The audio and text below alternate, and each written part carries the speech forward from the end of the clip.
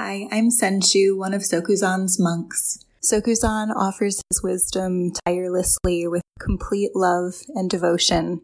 If you value these teachings, Sokuzan, the mandala of Sokukoji, please consider donating at sokukoji.org. Thank you. Working with addictions, impulsive grasping at something. So as meditators, the first thing I would say to anyone who's working with addictions is first meditate. Don't just count on others to help you. It's not that others can't help you.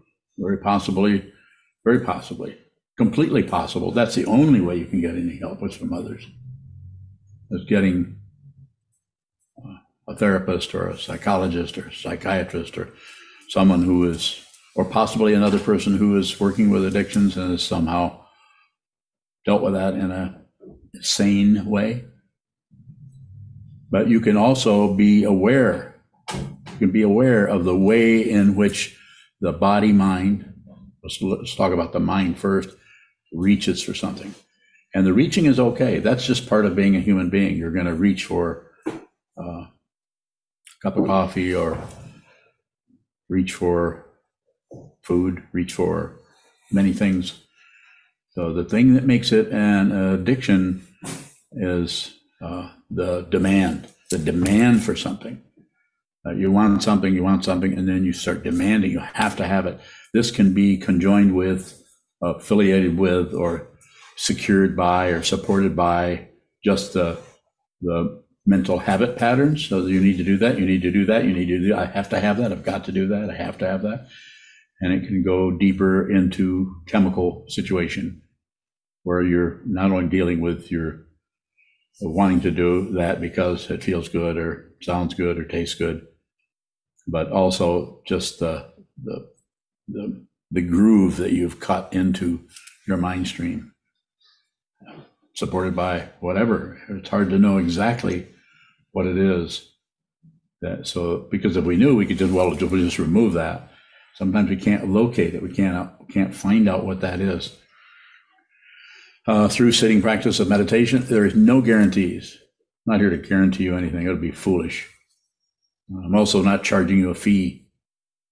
I'm asking for help. I just asked a few moments ago, but that's up to you. You can come here as long as you want to and not pay a dime. My reason for doing this is not merchandising. I'm not running a store. Although we need to have stores because we need to have merchandising. But on this path of awareness, sometimes called the spiritual path, it also could be called the path of awareness, where you're aware, deeply aware of what is happening in your mind stream, rather than leaving that up to others. As I said a few moments ago, you may have to leave it up to others.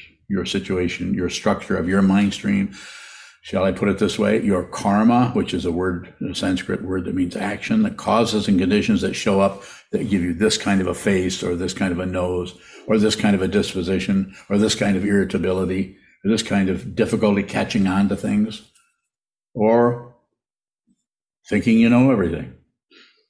No space in your mind, but just the stuff that you know.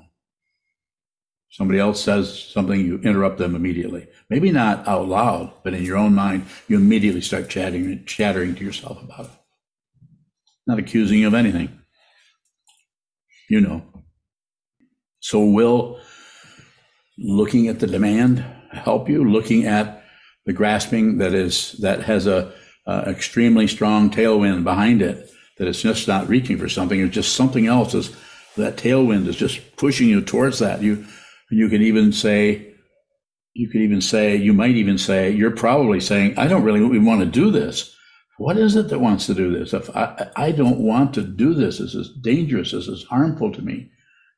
But something behind you, something is pushing on you. That's how it feels. Is that how it is?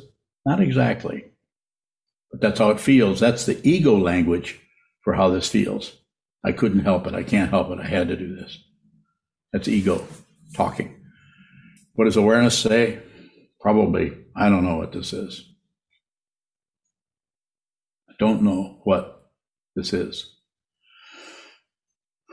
But we continue to look, continue to observe, so that we can get an idea of what the underlying structure is for each one of us. Each one of us might have a different activity in our mind stream and in our activity in our life that starts to look like a demand. We have to have it that way.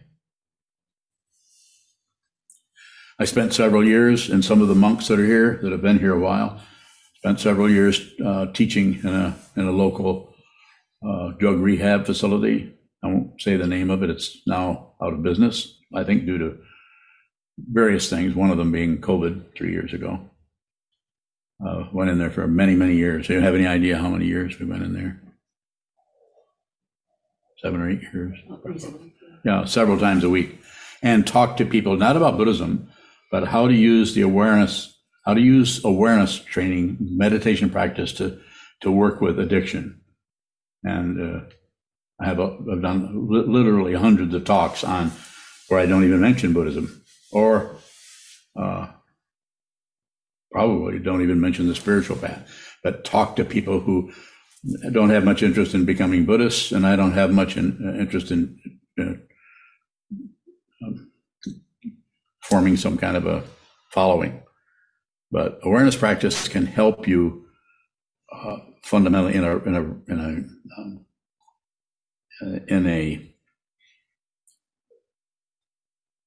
I don't know what word I'm going to use, probably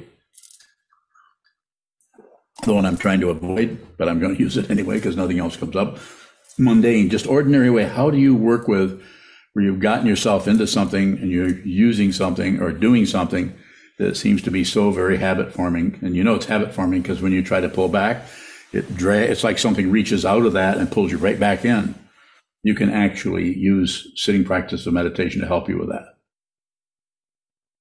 Might not do it for you, but it might help you see more clearly what it is that you are addicted to and what the nature of the addiction, so that you can actually see the way the mind stream is already reaching out before the hand comes out of your pocket.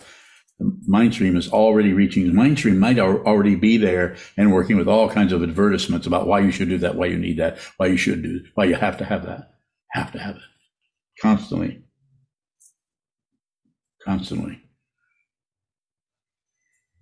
Reiterating, repeating, solidifying that, reaching that, grasping that, shall we call it addiction?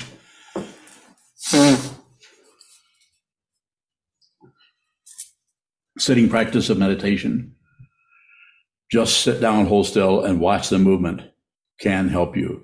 Not a guarantee, but it can help you see the way in which you demand. So outside of or beyond the ordinary drug addictions, any other kind of addiction you want to bring up, whether it's chemicals or whether it's activity of some kind. You could say that some people who have to play golf several times a week they have to. I'm not saying that is wrong, but it could be addictive. It could be addictive to do lots of different things. Awareness is what will help you see what that is, and possibly even help you to understand that in such a way that you find that you don't have to do that.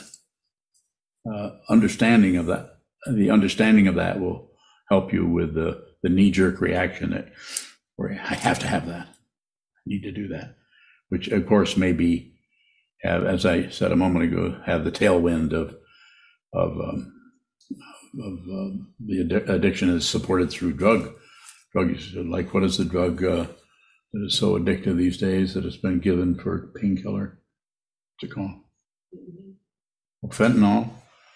I don't know. Don't have any expert knowledge about that, but it sounds pretty terrible. Are there people still taking that legally? It's still given for a painkiller, and it works to kill pain, and then it also works to make you want that the rest of your life or for the next 3 years. Have you ever taken that? What's it like? Fentanyl? Yeah. Really a strong sedative, a little bit of euphoria. Yeah. Kind of a flip-flop from your other opioids where By the time you feel euphoric, you're about. By the time you feel euphoric, you're what? You're about to probably, your central nervous system's shutting down. Yes. And it's still legal and it's still prescribed. For what kind of pain? I was prescribed it for back pain. For back pain. Are you still addicted to that? Well, I haven't taken it in 7 years, but. In 7 years, but you still like some, wouldn't you? Yeah, but you don't do it. Why don't you do that? I don't know. You have no idea why you don't do that. Probably because I met you. Could be. So, and what did I tell you to do? Not do that. Yeah, I did. Yeah. So that seemed to work somewhat, but also along with a really strong awareness practice. You practice a lot. You've been here for many years. You practice a lot. So it might take a little of this, a little of that. It might take a connection with a teacher or possibly with a therapist. That's also possible. The support of somebody who's worked with us a lot, who's had a lot of training. That's a possibility also. Real good one. Also, the other thing that I haven't mentioned that I'll mention now is the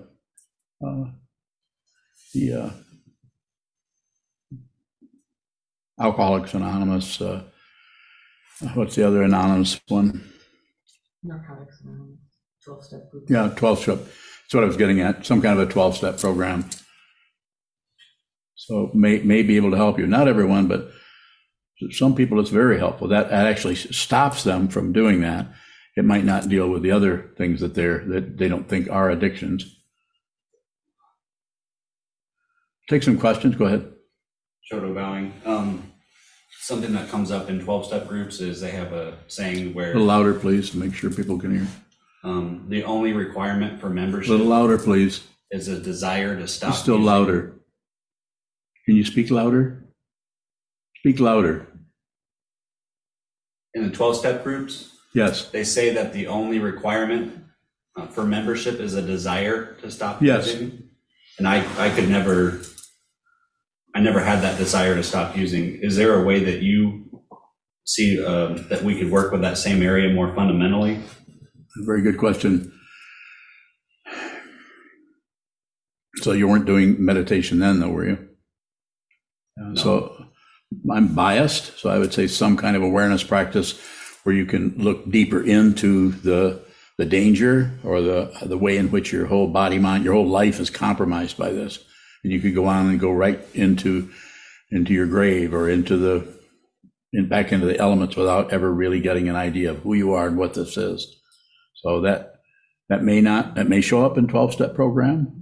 It's possible depending on the way in which a person is avoiding their life or is buying into or the addiction. So it might have been just too much fun for you. Is that what you're saying? So, and you found it was a lot more fun to be a monk and live in a monastery? He gave me a thumbs up there. Further? Any questions in here? I'm curious about this tailwind that you speak of that comes with behind the desire and the grasping and the reaching. It seems that when it's met with what it's looking for, I guess that's my question is, what is looking for that thing to meet? I'm not following your structure there. Okay. The tailwind I'm speaking of, there are several ways it could be talked about. One of them is just a repetition of it. That's just a way that you deal with it. You don't feel so good, so you do this. You don't feel so good, so you do that. You don't see it feel so good, so you fill up the space with something else.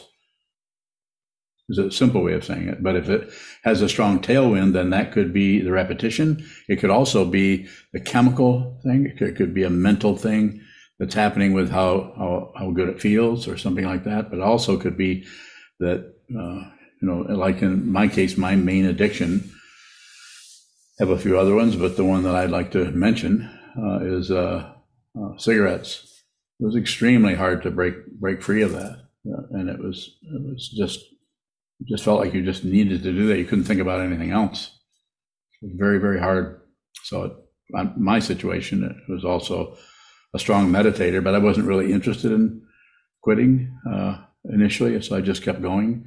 I would try to quit and then it would fall off and then I would go back and then back and forth until I just kind of, I guess you'd say, became stubborn about it. Like, I'm going to do this. So, but the tailwind is just, could be any number of things. Just the chemicals themselves, whatever they're doing in your body that we're not sure, like how they function necessarily. More?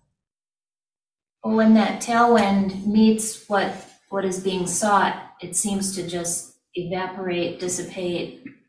Maybe you would even say softens, or, oh, it's not a problem anymore. But when it doesn't get what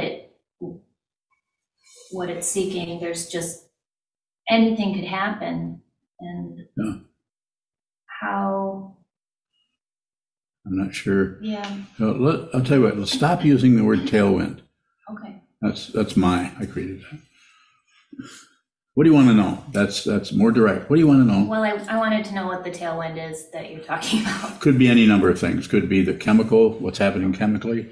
It could be just the repetition. Could be the tailwind. Could also be the community of people you're associating with. Whereas if you were totally by yourself, you might be able to do this with just stubbornly opposing it, but you're hanging out with him or her or them, this community, that also can push you into that situation. Community is really important. That's why Sangha is so important in this community, so that you will train your mind, so that you will be in a community of people who are what? Training their minds, no matter what. If you start to say, well, I'll train my mind, but I'll live in a monastery, I'll be a monk, but if it's really hard, I'll just quit. You don't have that option here. I try to make that very clear to anyone who's ordaining. There is no reverse. There is no U-turn. Don't do this. I won't let you do this if I sense you're in doubt about what you're doing. That doesn't mean you know exactly what it is, but you do. You know, everything knows. Your ego has an idea what you're getting into, but your ego thinks it will be included in your awakening, and it will not. So I would say, well, I'm very biased. You should do this. More? Yun Bang, is there a difference between a sane demand and an insane demand? Well, if you're starving, a sane demand would be for food. That's something you have to have. A sane demand is oxygen, please. Oxygen, more oxygen. I'm being a little bit foolish, but not totally. You absolutely have to have it. You need to have that in order to survive. So it's more of a survival thing. If you're demanding anything beyond that, then that's a demand. And that could be addictive, but it could also be the demand could kind of run out. You demand it, but then you see it's no point in demanding that kind of thing. See a lot of sober looks on everybody's face. Go ahead. I wanted to look at the habits of mind. It seems like there's so many things that I yes, can see on the cushion where my automatic reaction is just so automatic. Is that addiction?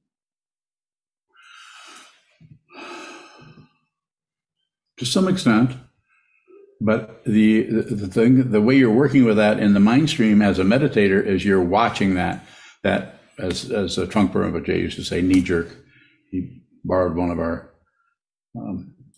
images there. It's a kind of you just go for it. You just go for it. It shows up and you do something. You push on it or you pull on it. Do something with it. It is about observing that and not doing anything with it. Don't cure the situation by doing something that temporarily works. Then you have a cover up. That can happen with addictions also, like thinking that you've got this licked or whipped or you accomplished something. Just to see the way in which you can't do it might get you closer to the underlying structure that where you actually could pull a plug on something. Anytime you, as a meditator, everyone here, whether you've been meditating 10 weeks or 10 years, every time you return to the wall, to the cushion, sit down, hold still, you've just pulled a plug on samsara for a little bit of time, so where you can sit down and get to know yourself.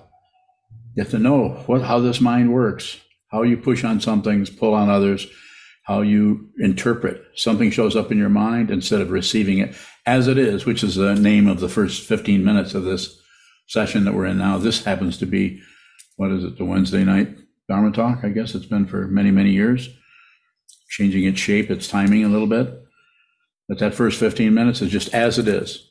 Sit down, just as it is. Nothing else other than this, nothing else. You could call it nothing else meditation. More? I'm a little bit different.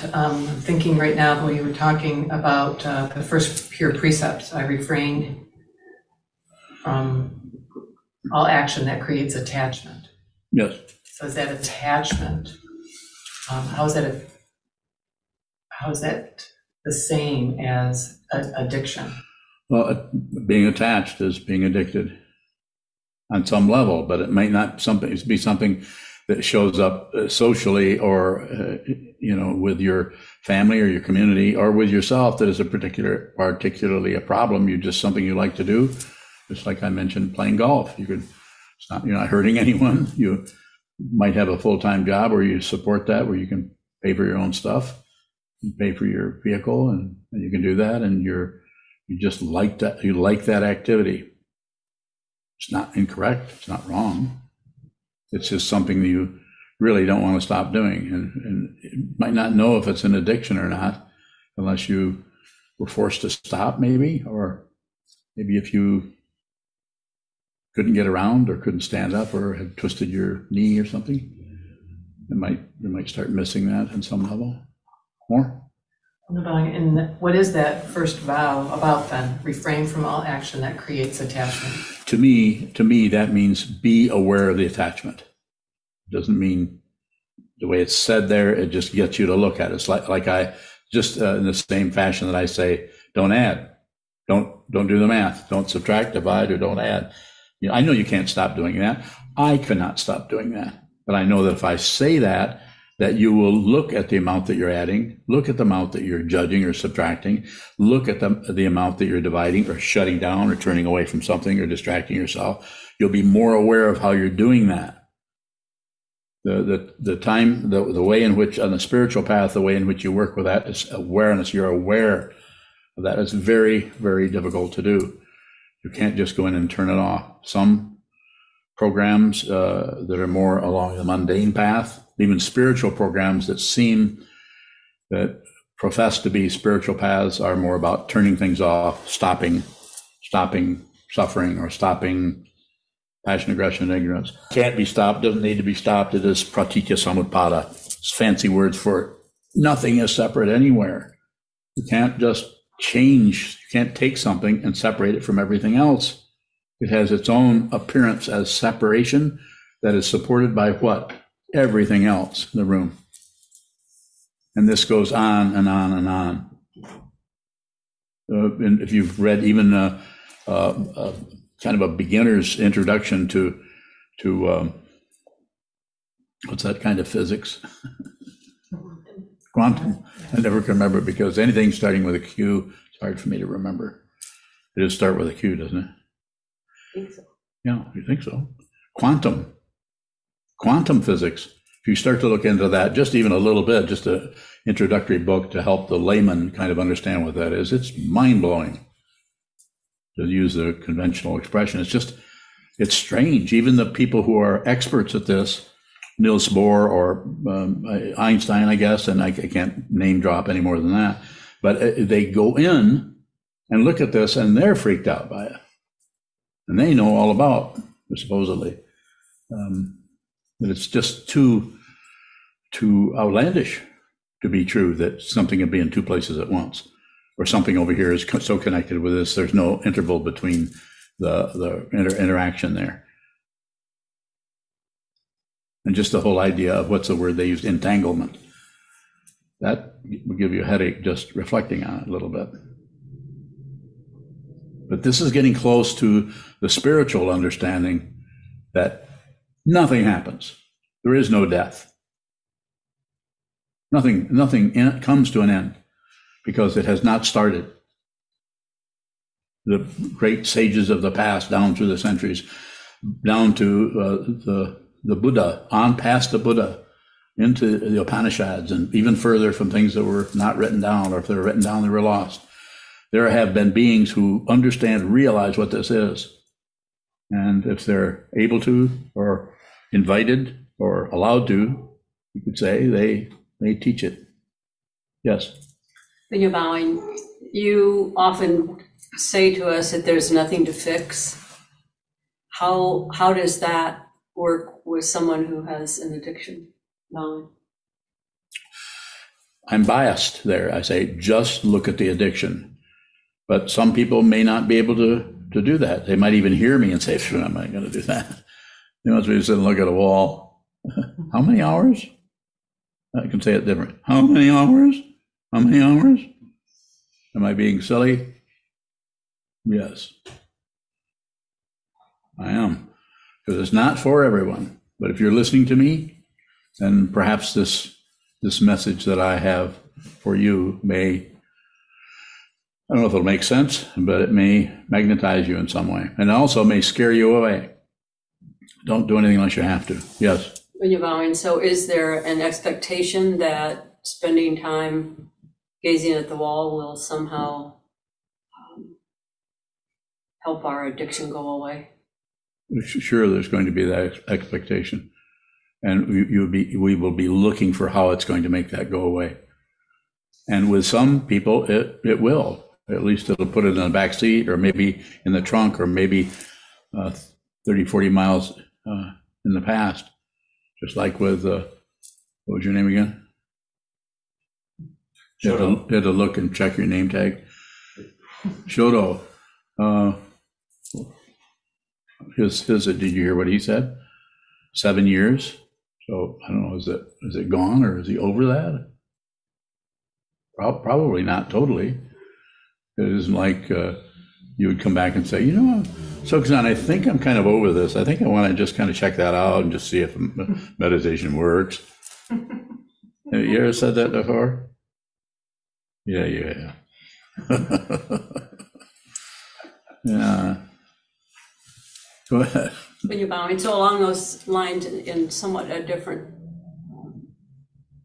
movement, you talk about what brought you into this path was your intense anger. Yes. Which, is that a type of addiction as well?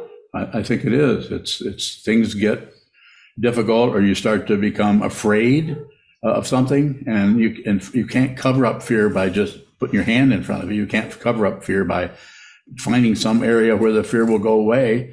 And so you might get enraged. And it can happen in microseconds. Just this happens, that happens, and that happens. That all happens within less than a second, and you're mad. And how do you work with that? You have to see how it works. You have to see that arise so that you can cut it off at the root. And it's not an actual cutting. It's a seeing. You see it so clearly that it doesn't mean that the fear isn't there, but something is there. And we want to stop that. We want to cover that up. We don't want that anymore.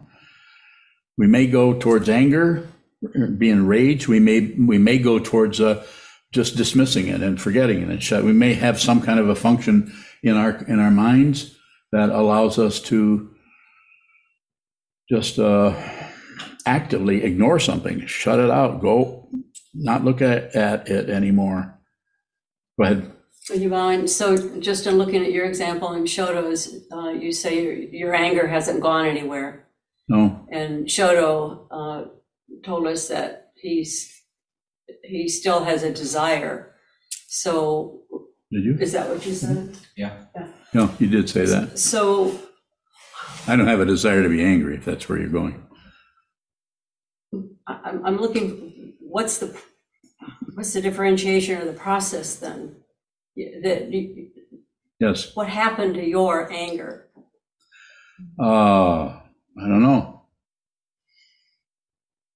You get angry sometimes. Yes. Well, there's just that one time. When's the last time you saw me angry? Go ahead. Jump right on the bus. Yesterday. Okay, yesterday. We'll say yesterday. And what did I do with that? Cave. Okay, what do you mean by cave? You don't fuel it. So anger may arise, but it can't find anyone who's angry. Dependent origination is like that. I'm not saying this is the only way you can understand it, but it's the way I see it. Things arise. They are none of your business. You feel it, you smell it, you taste it, you feel it under your feet, and you feel it everywhere. But it's unreal in that it cannot find an individual who will take that or push that away. It has no reality to it. It is an illusion, not a delusion. It's an illusion. It's unreal. The very thing that arises in your mind stream has no grappling hooks. It can't find anybody to hang on to. So therefore it wears out. That doesn't mean it doesn't show up and then gone. But if you think it shows up and it needs to go, if you have any agenda about it, it's more like you don't care if it stays there forever. You're not going to act on that anger. More? So not acting on the anger, then is that something that you will to do? No. Is it dependent origination as well? It is dependent origination, but it is dependent origination where the belief in a solid being who can stop something, start something, be with something, like something, have any positionality on anything, that individual, even though there's still a body mind here, the awareness is, to use the simple word, has transcended the polarity that functions as me here and you over there. It's called non-duality, Advaita. It's not something I invented. It's just something that I have studied over many years and am looking at all the time. I couldn't teach if I weren't looking at that. As I sometimes say, I teach out of what I see, and I don't see anyone else.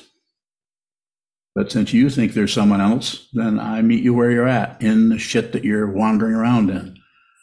I'm not trying to pull you out of it. I'm trying to get you to take a good whiff of what you're doing to yourself in your life. More? In your mind. You're going to accuse me of something pretty quick? So for those of us who haven't studied for 50 years or done all the things that you've done in your Shambhala days or Zen. Yes. What? So what hope is there for us? There isn't any hope for you. You don't need hope. You just need to sit down and do this. You need no guarantees. You need no hope. You just need to sit down and look at your mind without comment.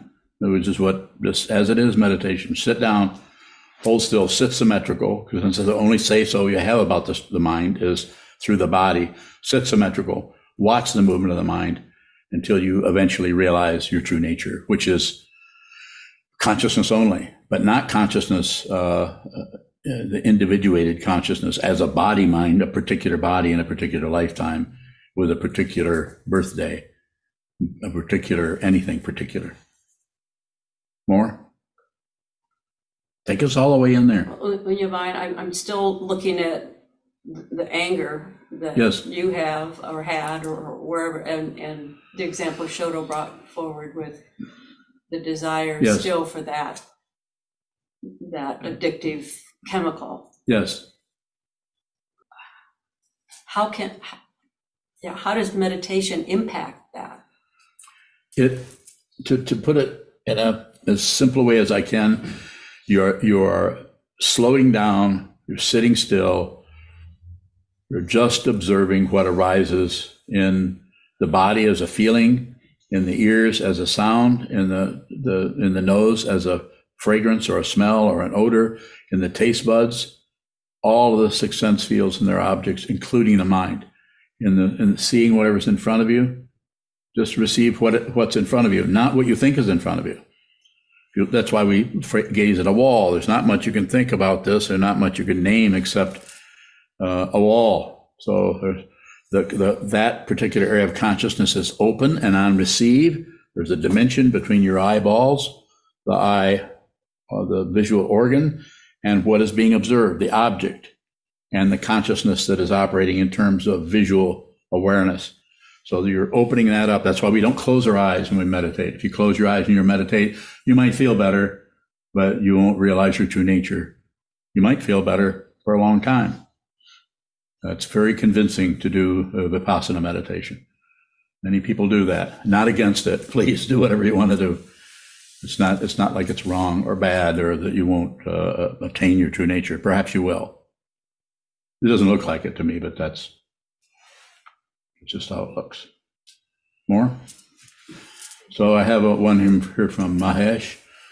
Mahesh says, is it Mahesh? Let's see. Yeah, Mahesh Bhawan. So he says, is there a practice you recommend during the daytime when we're not sitting, like focusing on the hara or listening to sounds, or et cetera? The only thing I would recommend, if you're having difficulty, if you're struggling with yourself or struggling or having difficulty with anything emotionally or mentally, you could ground yourself by returning to how your body feels and how alternating between one of the 5 sense fields, how this feels, how this looks. I was just talking to Robin earlier today about this very thing, about how just receive how it looks, and then before you go into a naming or analysis of it, move over to how this feels. And then go, and that's the sequence there, or the frequency is up to you. And then you can go back to how this thinks, because that's a situation that you need to get used to, is the thinking process, and realize it's not much different than the sense of seeing, sense of smell, sense of taste, sense of touch. It's just receiving the object in that particular kind of consciousness. It gets some kind of special attention or regard in some areas, but not here. It's just, you might as well be smelling something. You're just receiving. You don't think. You don't really think. There's some aspect of that is pushy, but not much. Not as much as you think you think. Mahesh Bhawan. So, Yes. So during the day when we are not sitting, I'm trying to look for a practice that I can do. Let's say when I'm driving or doing any other activities. So Got it. Just receive. If you're driving, if you're walking down the street, if you're talking to your friends, your neighbors, your coworkers, your family, just receive. Just listen. See, just receive rather than allowing the seeing to go out to trigger you into some kind of thought process. The thought process is constantly trying to take over and tell you what you see, tell you what you smell. And it's not that there isn't some accuracy there, but it's a relative accuracy that is not necessarily going to be supportive of the spiritual path. Before, and in the Zen tradition, it's before enlightenment, before awakening, chop wood, carry water. But after awakening, chop wood, carry water. So nothing happens. If you think something happens in enlightenment, then good luck. Keep going, because nothing occurs. Nothing. There's no occurrence to it. Go ahead, sir. Mahesh Bhawan. So how do I know that I'm not caught up in thinking? Like if I have an object, like let's say focusing on the hara, or as you said, listening to sounds, then I know when I'm actually listening to the sounds or I'm caught up, so I can go back to listening to the sounds. So should we use something of that sort, like listening to sounds as a means, or? Yeah. Well, somewhat. The idea is if you alternate between them, then there's less likelihood that you're going to get caught up in what the thoughts mean or what the sounds mean, or what you're looking at a table across the room before you can even label it a table, which was an intentional rhyme, or label its color red, or label a fragrance, lilacs, or label anything. Before you do that, you go to another sense field and just very soft, gently go back and forth between them. And notice, if you can, notice that which is aware doesn't really care which sense field it is. That which is aware doesn't do anything. It just receives. Awareness produces nothing. Unless the body-mind complex, including the 6 sense fields and their objects, is engaged in a social entanglement or structure where you're very, very aware, you see exactly what you should do, and which may mean nothing. You just won't do it. You won't make a decision. If you realize your true nature, if you realize who you are, with the traditional word is if you become enlightened, which I don't use that because you don't become anything.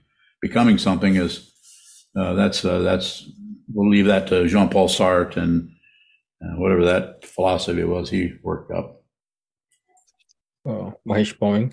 So, how often should we switch between these senses? Like, let's say, is it like every minute or so, or like? No. Just right away.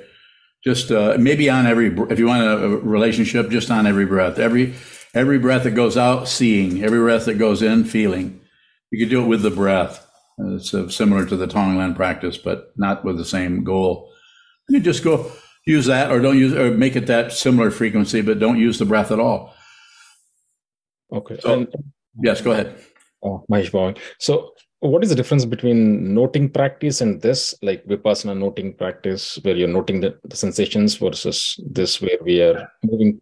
Similar, if you're talking about Vipassana, it's similar to that, but Vipassana is eyes closed and more about soothing and being more peaceful and coming to a goal where you're tranquil and peaceful. I'm not saying that's not a valid approach, maybe, but I'm not interested in it. If you're listening to me, I want you to see reality yourself. I don't care if you become a Buddhist or if you ever even talk to me again. I would like you to see what this is. See with it. See, smell, taste, touch, think. Everything. Everything. Those senses are not different from each other. They just look like it. Be the situation that you're trying to get rid of. That's a good start. Go ahead, sir. Shoto bowing. How does an addiction conceal reality? Bowing.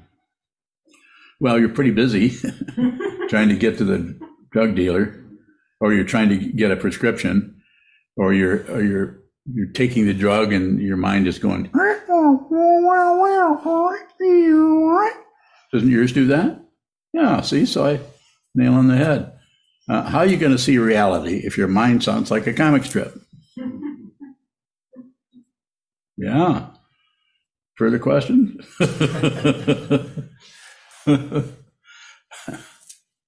You do have one? Go ahead.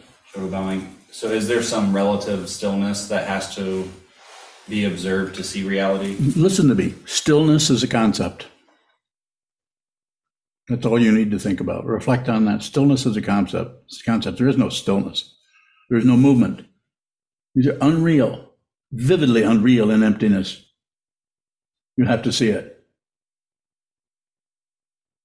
And don't believe me. I might be lying my ass off over here. I'll do anything to help you, including lie. Monica bowing. Uh-oh. Monica. I'm in trouble now. So I was thinking what's common to all addictions beyond the biological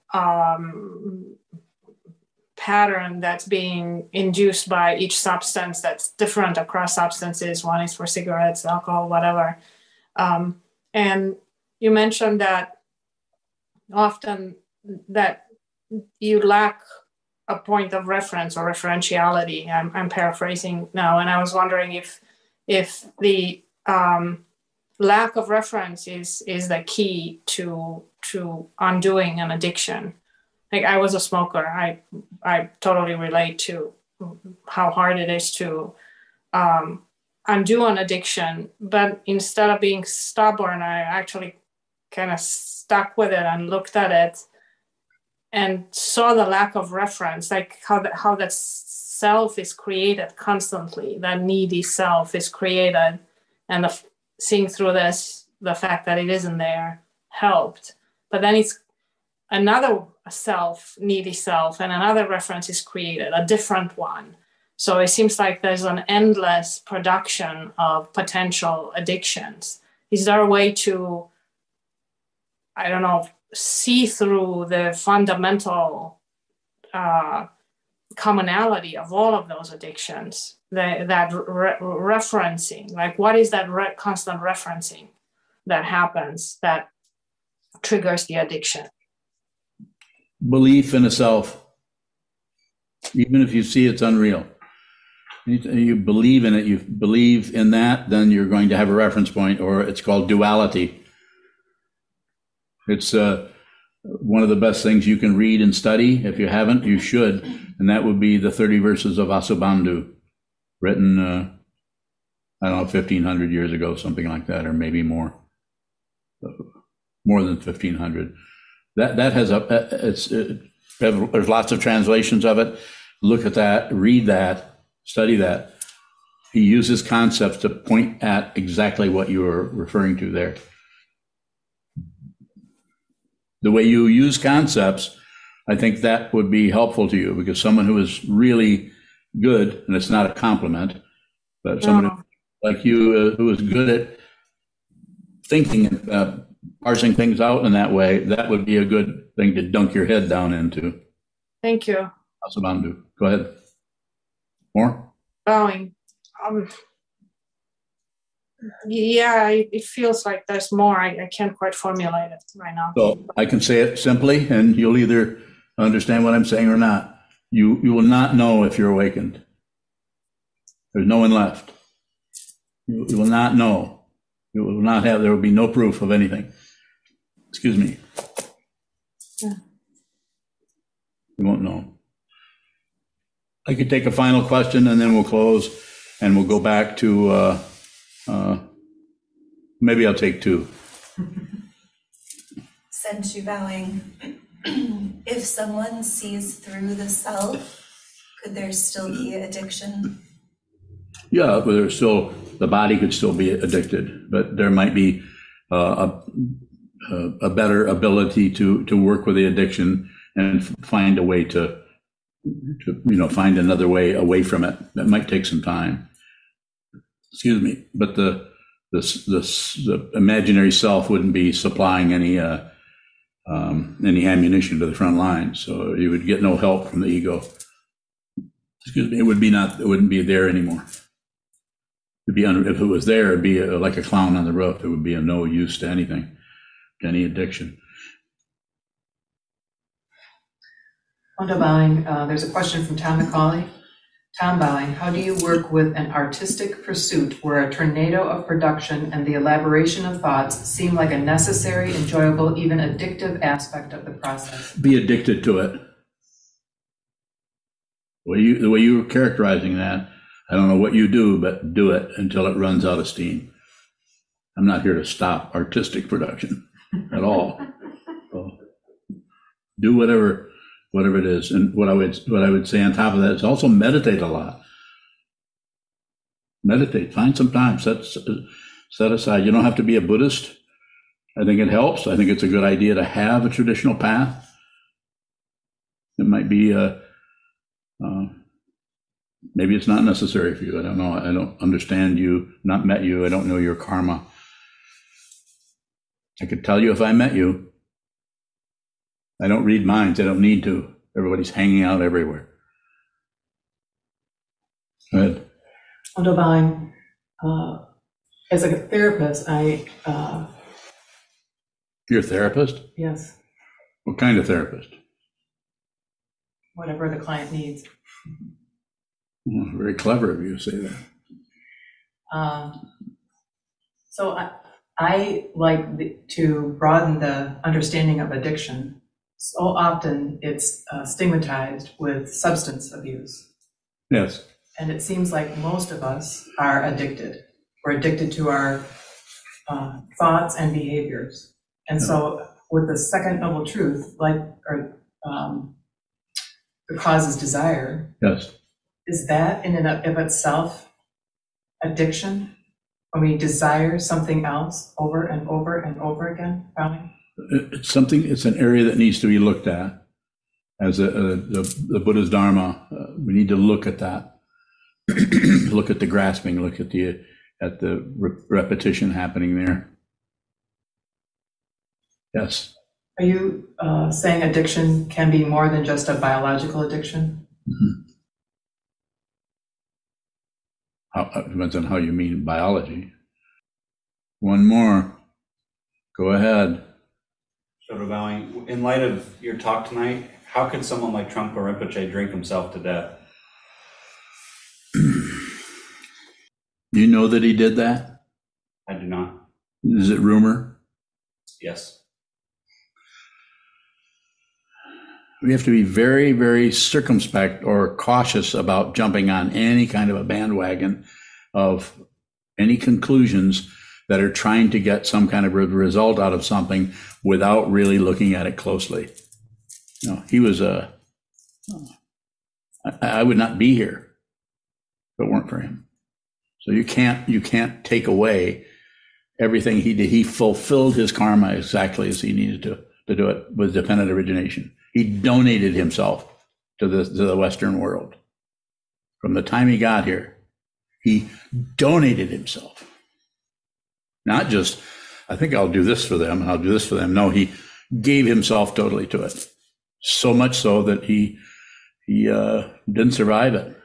He physically died at the age of 47. And there's no praise, no blame. But there's all kinds of people who are fundamentally served by his dedication, his donation.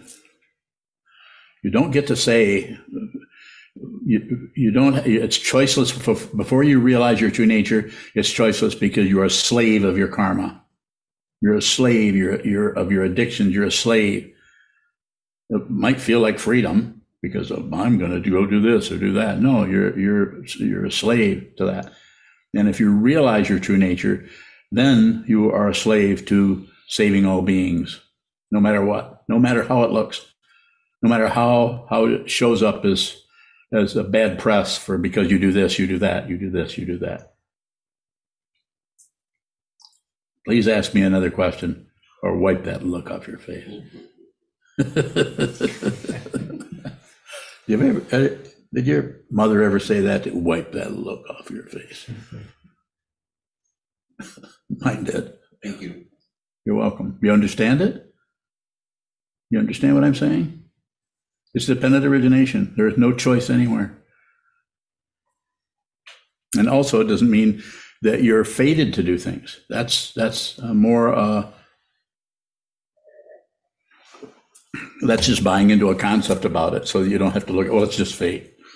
Well, it's just predestination. Well. More. You started it. Let's finish it. There's another question there that I cannot answer. I cannot respond to, let's put it that way, unless you ask it. And I can't ask it. I can't. I don't know how to ask that question, but you do. Shoto, is it possible to cover up who we are? For a while. It's possible to cover that up for a while. Yes. You have a certain, however many years on the ball of dirt in the middle of nowhere.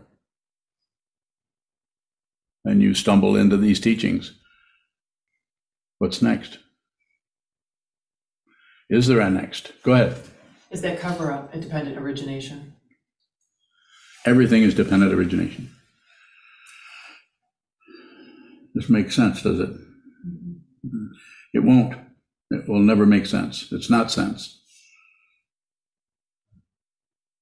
Just like what kind of physics is that? Quantum. Yeah. Yeah. Quantum physics doesn't make any sense. It does not work. It doesn't make sense. But there is apparent proof, scientific proof, that it's the case, that there is no location. A location is an illusion. I'm not saying this as a quantum physicist. I'm saying this as a meditator. I'm looking at it. It's an illusion. Really powerful one. Okay. So we'll go back and meditate till 8 o'clock. Is that true? Then we have evening chant. Caroline will tell us what we're going to do. I don't know. Since we changed the schedule, I have no idea what's happening. We'll return to sitting. Sit for until about 7:40, and then we'll begin evening service. Okay, so there's going to be an evening service. If you, I can't. There's 39 people on here. 3 people have left. They didn't get the answer they wanted. So anyway, please hang around if you have not attended an evening service here before, and then you can never come again. You have to come to at least one. This may be the one, or you may need to go play golf, go bowling. What do we do next? I don't know what to do, but am I supposed to do something? Well, stand and dedicate the merit. Oh, dedicate the merit. Okay, I can do that. Hi, my name is Shoto, and I am a monk at Sokukoji, where I am committed to training my mind under the guidance of my teacher, Sokuzan, We rely on your support for much of what we offer here. This includes building projects to create space for full-time and part-time practice residents. Thank you for your help.